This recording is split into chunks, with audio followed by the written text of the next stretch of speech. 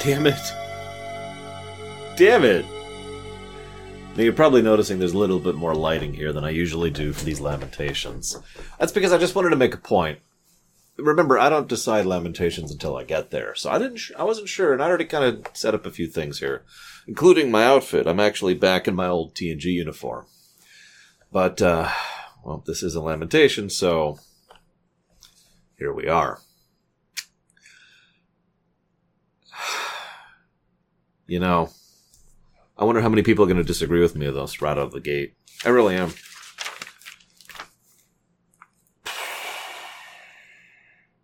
No one liked this episode. Bakula, Manny Cotto, Connor Trenier, Jolene Blaylock, Jonathan Frakes, Brandon Braga. Nobody liked this episode. Alan Croker directed it. It's actually his final inclusion into Trek. If you've been paying attention, he's directed 2 other finales. He directed What You Leave Behind over in Deep Space Nine and Endgame over in Voyager. So he's got a little bit of experience at least. And of course this, the Valentine to the fans. This was written by Berman and Braga. And it shows. It shows in their inexperience. It shows in how it's a season 1 or 2 episode rather than a season 4 or even 3 episode. But most importantly of all, it's interesting to think about their contributions here. Brandon Braga, didn't do much with Trek after this. I mean, he goes to conventions. Actually, to my knowledge, he, as recently as like last year, or excuse me, 2 years ago at this point, he still hits the convention circuit periodically. He has been unapologetic and very open and honest about his mistakes in the past, and it's one of the reasons I've defended the man. Not just the fact that he's done some good stuff, but that he has openly admitted to the bad stuff. He has been pretty forthright about this many times. He hates this episode too, but more to the point, he hates what had become of him in that era. He's actually gone out of his way to publicly apologize to people that he didn't need to. Now, I bring that up because obviously I don't know the man and I never will, but I think that shows a little bit of the character. That, well, he is not a perfect person, he's not a particularly excellent writer, and he's not exactly someone who, is a great person. He's willing to try and do better. And I do think that matters. I've said this many times. Interestingly enough, this is not Braga's final inclusion into Trek, even ignoring the convention circuits. Well, he's had nothing to do with New Trek. He was brought back in 2012 to work on an IDW series of comics for Star Trek entitled The Hive series. Some of you may be aware of that. And I've talked about IDW several times since a lot of their comics kind of drift in and out of several of the franchises I've covered over the years. And he's a producer and director on The Orville. Whether that counts or not, I'll let you decide, but I find that fascinating. Rick Berman, this is his final contribution to Trek. He has not done jack since then, unless you count convention stuff, or interviews, and behind the scenes, or any of that, which I don't. This is the end of Rick Berman's inclusion into Trek. Thank God. While I have and will always defend the fact that he was our slimy, skeezy scumbag who helped to get TNG rolling in an environment where every producer was constantly cutthroating every other producer, this man has probably the most singularly responsible for a lot of crap across close to 15 years of Star Trek. Never mind the other things that I uncovered when I was going through DS9, which I honestly don't even want to mention again because blah. So, I brought an old friend here for one last send-off. All right.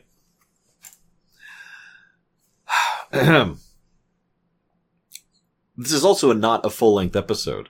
That makes sense. This wasn't intended to be the series finale. Remember, these episodes were already kind of sketched out and ready to go before, the plug was pulled, before they knew that season 4 was the last season. And I'm going to keep mentioning that because it's important to keep in mind.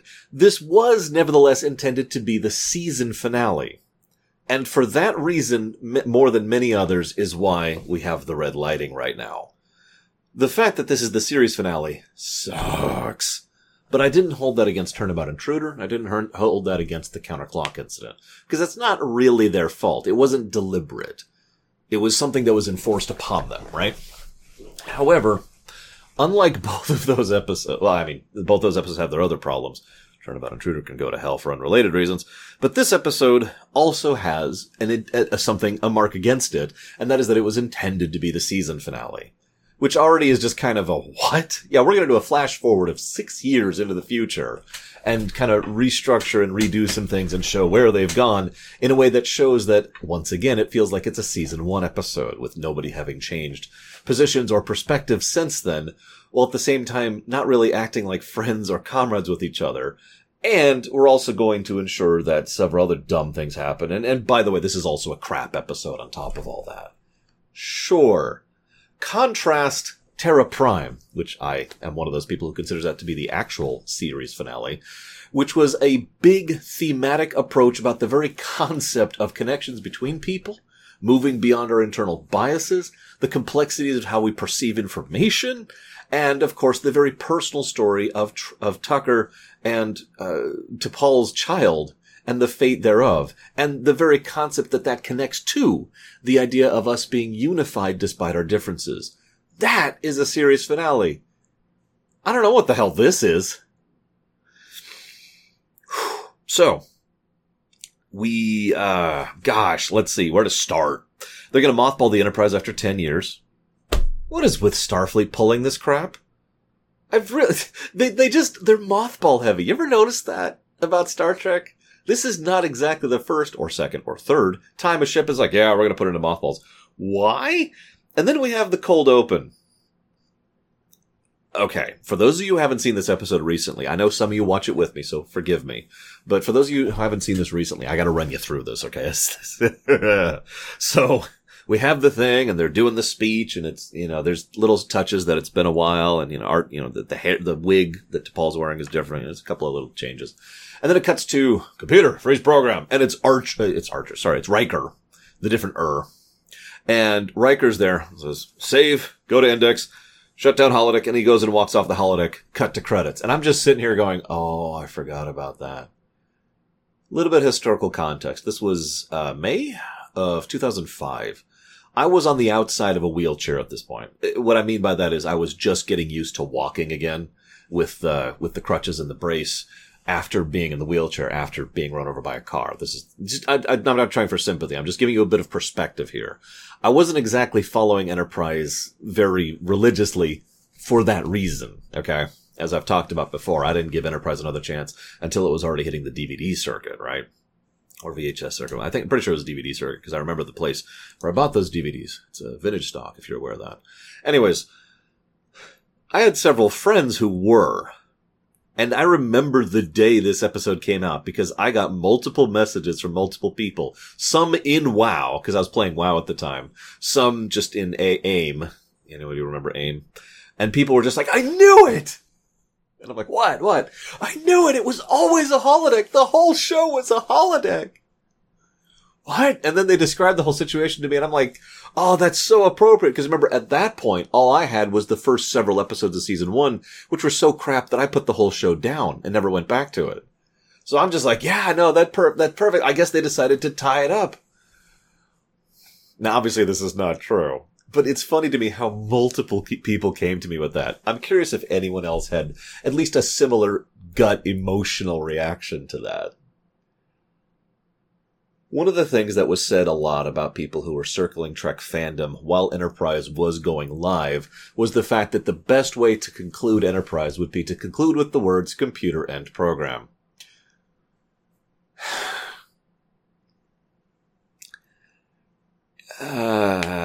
Anyways, so, final episode, here we go. I should mention something. So I actually own the Blu-rays to all this stuff, and I've been pulling them out periodically because they have like behind the scenes footage and information and interviews and stuff like that, which has been helpful for these. It's probably one of my only actual sources of behind the scenes information for this frickin' show is those Blu-rays. That and like the occasional interview from people who've recorded those interviews at conventions and stuff like that. And that's kind of actually it, is those two sources, right? But when I actually sit to watch them, for the sake of convenience, I just pull them up on Amazon because I've got Prime and therefore I've got it all for free, right? Or, for free. So I can just watch it that way. It's very convenient. For those of you not aware, there's a reason I'm bringing this all up, I swear. Amazon, similar to Netflix, has like a skip intro button where you just skip, it skips over the credits sequence. And I've been hitting that button throughout season 3. Somewhere in season 4, I forget where, that button stopped working. Oh, it was still there, but it would skip to like a third of the way through the intro credit sequence. So I would just kind of manually skip to the end. It was completely absent for this episode, so I couldn't hit it at all. And I was like, all right, fine. This is the final time I'm covering Trek for the foreseeable future. I'll listen to the theme song one last time. I still hate it. But I loved the fact that they did actually, whatever. Someone didn't code something somewhere properly. Final episode. Okay. They're going to found the Coalition of Planets. By the way, this is an important note. This is not actually the Federation. It's only mildly important, but it is a distinction that is relevant. This is the Coalition. This will eventually burgeon into the Federation, but we're not actually there yet. So I just wanted to mention that. Anyways, is it going to be against the Romulans? Yeah. No. This episode's going to be about fighting some random pirates. Right. I'm all for more Shran, really. In fact, he was actually supposed to be in the last episode, but they decided to swap him over here because they couldn't afford to bring him into both episodes because extremely limited budget. So thanks for that one. Anyways, so I'm more for more Shran. Really, I am. And he's actually pretty cool in this episode. And he's one of, I think, a total of 4 good things about this episode. I was writing them down as we went. 3. 3 good things about this episode. Shran's one of them. But, again, I'm not going to really hold that against the episode as much as I want to, because it wasn't planned for the series finale. You already know what I'm about to say. I am absolutely going to hold this against the episode because this was intended to be the season finale. Some random jump forward to do some stupid thing with Tucker, which I'll talk about later, and to have some random pirate fight against some random dudes. Well, in the background, there's the Coalition of Planets thing. And also, this is actually set during TNG, hence the uniform, during the Pegasus. What? There's a, okay. This also introduces a concept which I cannot believe hasn't been named before. It's called objective mode over in the holodeck. It makes perfect sense. I've talked before about the idea of perception filters and how, they, even if you're walking in looking like this, they will assume you're in period appropriate outfits and whatnot. They will presume you are a member of the thing. But objective mode is a nice additional addendum of that. And we just played, I guess Overwatch is actually probably one of the best examples. There's an observer mode, like a caster mode, right? StarCraft 2 has this as well. Like frickin' EU4 has this. A bunch of video games have this. The whole point is that you are not part of the program. You're not there as far as the program is concerned. You have total visibility to look and see everything. It's kind of done in competitive sports to someone not only to cast it and show off what's happening, but also to kind of referee it to make sure everything's going according to plan, right? I've actually used this in the past to help both myself to learn how to do strategy and tactics in games and to help others many years further down the road. It's a good idea. It's a good mode. And so it makes perfect sense that the holodeck would have this mode. Once again, I'm a little surprised. This is the first real inclusion of it, unless there's an inclusion I'm forgetting somewhere. So please feel free to correct me. Just wanted to comment on that because, decency, I gotta struggle for the decency in this one. Meanwhile, T'Pol is anti-Andorian. What? This woman was very pro-Alliance back during the Alliance arc, including United, one of my favorite Enterprise episodes. And, she has been helpful to Shran particularly, and the Andorians in general, for some time now. This episode is set 6 years after all that. Now, if this was set in season 1, all of a sudden that makes more sense. And I'm just going to mention this one incident because there's many signs of the fact that this is actually a season 1 episode. This is just one of them. I could also mention the very next thing that happens in the same scene. Archer getting preachy at T'Pol. And, telling her to kiss his ass. Reference intended. Then we see Frakes, Jonathan Frakes, playing Chef. Even in the Trek rewrite, I'm thinking if we were going to do that, like if we had holodeck ability and could recreate actors' likeness, I would probably cast Jonathan Frakes as Chef. Mostly as a development gag, but still. Anywho, why is T'Pol so against helping Shran here? We need to go sign this document. Okay. His child has been kidnapped.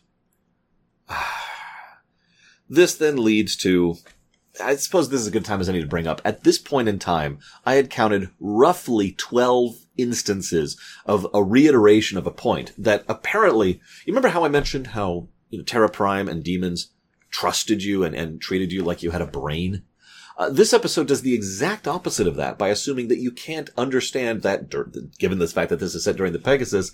This episode is all about following orders and the nature of how we do that. Now, that's a good topic, and it's something that could actually be, a lot could be done with. But in this episode, they hammer this point in over and over and over and over and over and over and over and over and over and over and over and over. I think I miscounted there at least once, but that's just at this point. I'm not even 20 minutes into the episode right now. And they're constantly hammering this point in. Following orders, following orders, following orders. Because it's all about Riker's dilemma. Okay. Sorry, 10 minutes. We're at the 10-minute mark. I wrote it down. This is doubly funny because then Riker is talking with T'Pol and she tells him what he needs to know how to deal with the Pegasus situation. But we're only at the 10-minute mark, so obviously that's not the end of that. Sure. We then have several minutes of Troy and Riker exploring the NX-01. This is, I would say, the second good part of the episode right here. It's just kind of neat. The two do still, even after all these years, act well off of each other. Both Marina Sirtis and Jonathan Frakes have a decent enough chemistry to make this work. And the two just kind of, having fun exploring the ship is kind of neat. So I'll give you that one episode. This then leads to a semi-decent scene between Tucker and Reed as they talk about the fate of the Enterprise. It's worth noting that the very concept of USS doesn't exist yet and won't for a little bit of time. We're still in the NX periods. This is the NX-01 Enterprise. So the USS Enterprise will be a thing in the future, and they kind of reference that, and they kind of mention how it'll be different. It's a nice little moment, which Troy then immediately ruins by commenting how Tucker is going to die. I'm going to talk more about that in a minute. Moving on. This then leads to Archer not understanding what narratives are, or more accurately, whoever wrote this scene, because he mentions we're going back to Rigel 10, the same planet from, episode 1. That's cool. It's poetic justice. No, it's not. That's either symmetry, which is the more generic term, or in more narrative terms, it is a bookend.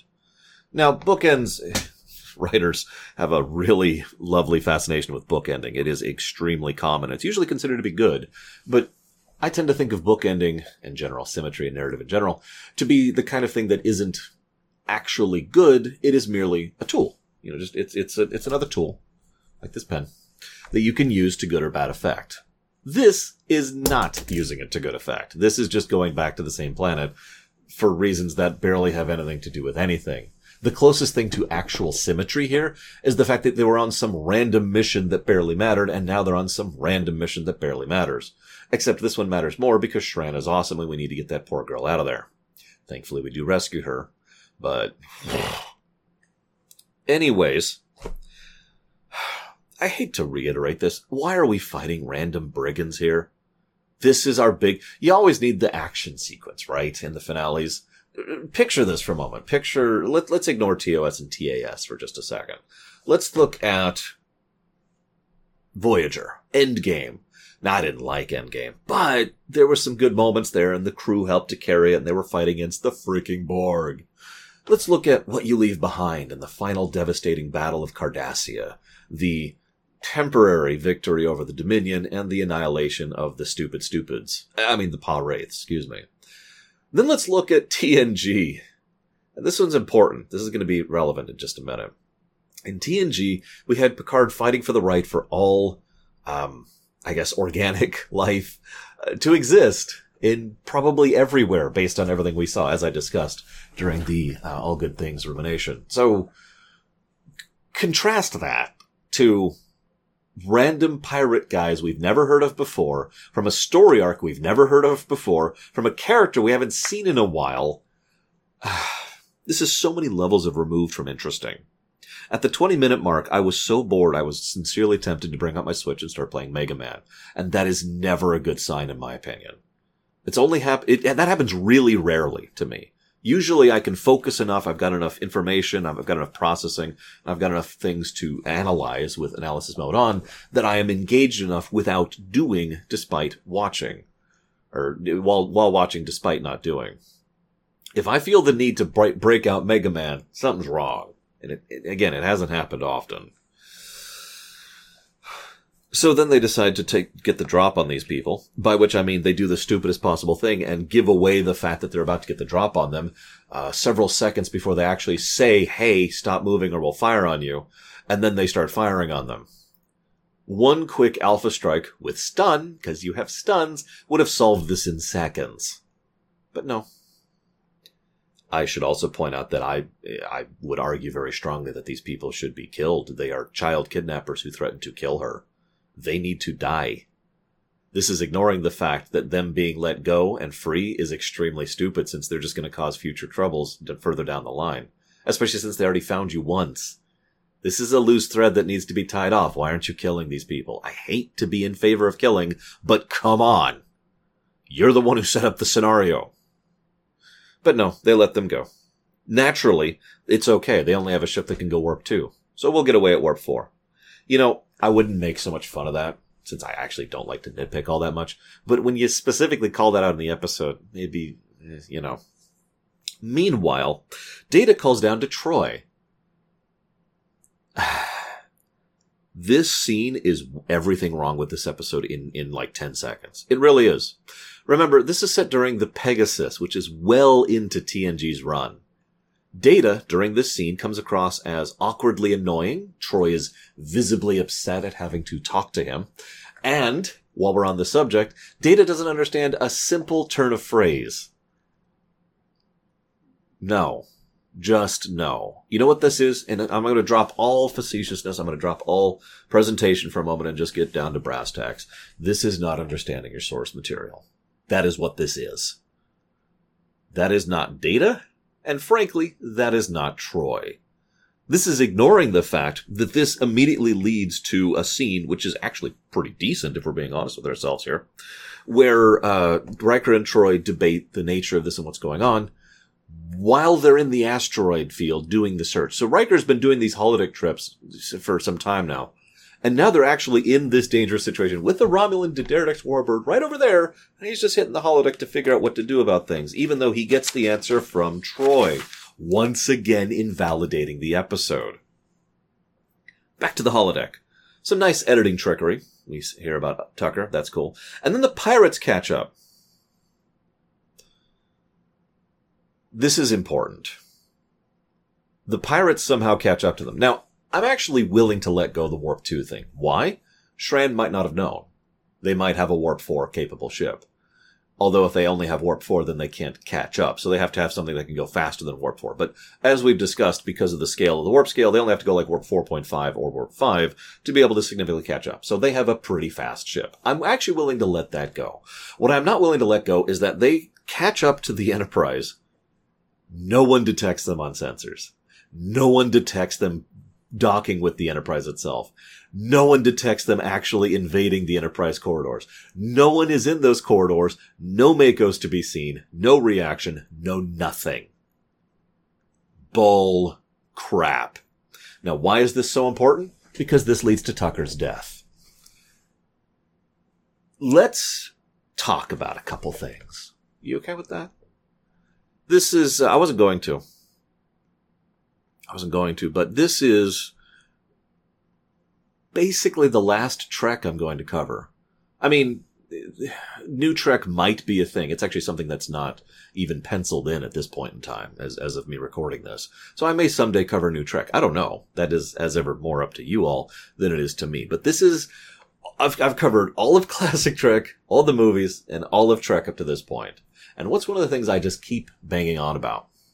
Well, when you have a bunch of tools for your cast and crew, one of the things that can be kind of difficult to do is making it as in such a way so that there's actually some kind of challenge or threat. Otherwise, the more tools you give them, and the further forward you go in the timeline, the more this becomes a problem. The more you start to run into the issue of, well, I've got all this, so why is this episode even happening? This is something I've talked about extensively. It's something that I've talked about all the way back when I first started this very series with Voyager 9 years ago, from my perspective, close to 11. Actually, no, it's been 10 years now. Sorry. 10 years ago from my perspective, closer to 12 years ago from yours.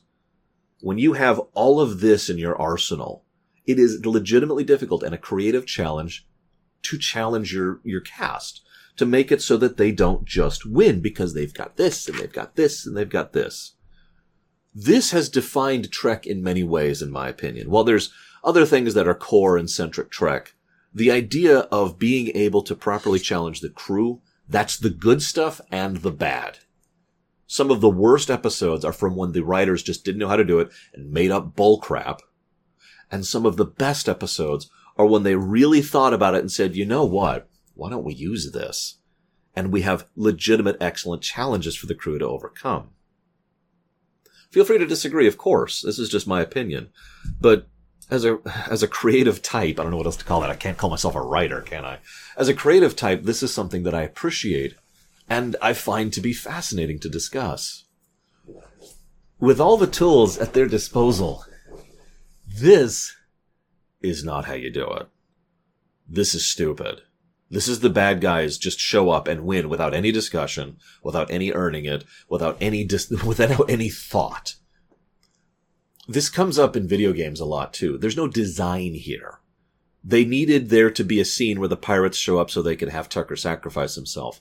So they didn't think about anything in between. And once again, this is something I've talked about all the way back in Voyager. They're over here at point A. They need to be over here at point B. And because plot connects the two. Lazy, stupid, bad writing. Forgive me for my ire. I expect better of my fiction in general. I can let go of a few things, but remember the circumstances that led up to this, completely unearned. Keep in mind that this was supposed to be a season finale, which also just makes this even stranger. And then we finally talk about how pointless and stupid this whole thing is as it leads to Tucker's death. Now here's the thing. Let's talk about another thing. Let's talk about character death. That's something you always have to do very carefully and precisely with your fiction. And there are many ways to do it. I've actually discussed this a lot on my show, mostly with regards to the video game stuff. But this comes up in Trek. This comes up in movies. The idea of how to kill someone and have it work. There's no one way to do it, right? One of the most common things you can do is you can have the epic death, the grand sacrifice. Now, I'm going to come back to that one. One thing you could do is the sudden death, and they're dead. This is something that can work very well, especially if its entire point is to try and emphasize the danger or the nature of the circumstances, or maybe to try and keep the audience on their toes, thinking, who else can die?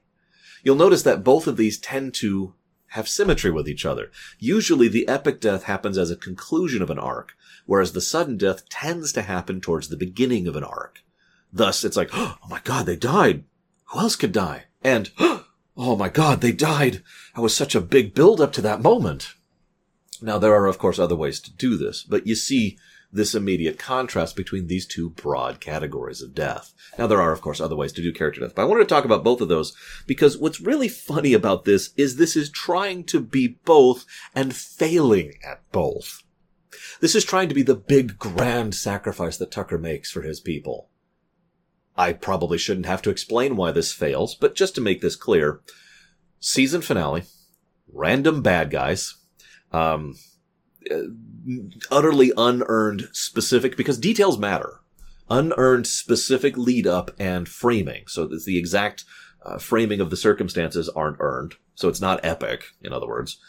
And it has there's effectively no reaction to death. We get one scene between T'Pol and Archer, and that is it. In fact, that is immediately followed by a scene that happens a couple of days later, 3 days later, where everyone's just blasé as if Tucker never died, to really emphasize how much it doesn't matter.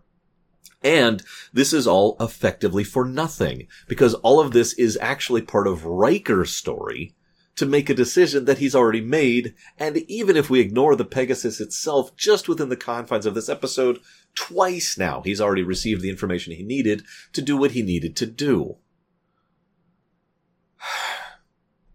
It's worth noting, by the way, that Tucker's death is undone in multiple things, including the Enterprise relaunch. In fact, this entire episode is just kind of out of existence during the Enterprise relaunch. Funny fact. But I'm not even done talking about this, because that's how they feel at the epic thing. Let's talk about the sudden death thing. First of all, the impact of a sudden death, there's multiple different ways that can work. Obviously, this doesn't work in a who else can die kind of a matter, because it happens towards the end and is trying to be a big sacrifice. That also means that it's telegraphed well in advance. They also flat out told us it would happen with Troy, so it's suddenly not sudden. And it, again, doesn't have any impact, which is one of the main benefits of a sudden death. You know, the fact that people are horrifically scarred by it is a good example. You'll notice I'm not giving examples from other fiction. That's because most deaths, both sudden and epic, are massive spoilers. So I'm not going to mention any examples. I bet you could think of a few examples of both right off the top of your head, if you really thought about it. Because there are several, and it is possible to do it right, either way, or in other ways as well. But no, instead it means nothing on literally every level. I want you to further keep in mind that if Season 5 had been greenlit, this would still happen. There's been some talk about maybe they would restructure the death, but otherwise this was still intended to be canon. Riker then kind of moves around in the brain dance a little bit to go back in order to talk with Tucker before we get to the non-major members of the crew who are up in the nosebleeds, because of course they are. It's not like they matter for the narrative. And then, well, looks like all those people who disliked Enterprise got their wish, because the last spoken lines that aren't narration for all of Enterprise are computer end program. Wow. I'm not quite done complaining. Sorry. But I wanted to comment on that really quick. I've known many people who wanted to just write out Enterprise entirely. I am not one of those people. I enjoy Enterprise. I do. I even liked Season 1 and 2 more than I thought I would, and I liked Season 3 less than I thought I would, and I liked Season 4 more than I thought I would with this particular run-through with analysis mode on. I will rewatch Enterprise in the future, at least I hope I will, assuming I have time. And, you know, I'm probably going to make a bit of a, a watch list, the VHS list, versus, the skip list, which is going to be rather large. But this is going to be interesting going forwards. But I mention all this because this is something I have seen several of my Trek friends go through the exact same mental process. We started out wanting all of Enterprise to be gone, and then it changed to just wanting that last episode gone. Funnily enough, several of those works that I mentioned, including the Enterprise relaunch and a few other things, all had the same general idea. Because of the fact that this is a holodeck program, this is treated as non-canon. That there are specific details, and this makes sense, actually, if you think about it. There are specific details that, frankly, the holodeck program can't have known were happening. They didn't have records that detailed. So they couldn't have known all of the specifics of dialogue and character and moment-to-moment events. So this is an interpretation at the very beginning of things. Then we add into the fact that Riker is actively interacting with, let's call it what it is, the video game of this program. Now that's fine, but that means by your interaction you are changing things. That's part of the interactive side of things. So Riker, who I remind you was present at the firefight where Tucker was, in danger and fake out died, by that mere inclusion changed things. Never mind the fact that Riker talking with T'Pol, leading to T'Pol trying to reconnect with Tucker, was also something that happened because of those changes. These 2 points are sufficient in and of themselves to justify stating that this is officially non-canon. Whether it is or not is, to my knowledge, something that hasn't been codified since. Something that's just kind of left over there in vague land. If any of the new shows have actually acknowledged or addressed this point, I am unaware of it. Hang on, I had a couple other notes here before I really wrap this up. Oh yeah. This episode also, you remember back in A Mirror Darkly, where they put significant time and effort to rewatch Tholian Web in order to make sure that things matched as neatly and concisely as possible, and they only screwed up on 2 very minor things that I don't even mention then because they were so minor? This is like the exact opposite of that. They screw up so much with the Pegasus. Seriously, if you ever want to have fun with this sometime, if you just have a night and you've got your Trek friends and you're just bored and you got a couple of beers or whatever, just watch Pegasus and then this side by side. They get everything wrong. Even the very core, central, emotional point of the message, the follow orders theme that is going throughout the whole thing, is terribly mishandled, because what happens is Riker's like, yes, I am ready and prepared to do what I must do. And then he doesn't. Because remember, it's not until he's pushed into a corner on Pegasus until he finally admits this. So, no. This is ignoring the Romulan War, which is just glossed over entirely. The fact that there's no crew changes or promotions or anything in 6 years. The fact that there's no Makos on the ship. There's just things that aren't there, that should be there. Smarter people than I, who are more dedicated to this than I, have actually come up with lists of everything wrong with this episode. And it's large. That is to say, they are large. How many of you remember when Enterprise was canceled? I do, obviously. I was not quite part of Enterprise, but I remember it. You know why I remember it? Because I remember that 12 years in between These Are the Voyages and whatever I think it's the Vulcan Hello, the beginning of Discovery. We had a couple movies in between there, the Abrams verse, the Kelvin verse, actually, excuse me. But it is different, and it's kinda it. Is it no wonder that so many of us clung to things like the comics or Star Trek Online in order to have our Star Trek fix? Because 12 years! I want you to really process how long a period of time that is.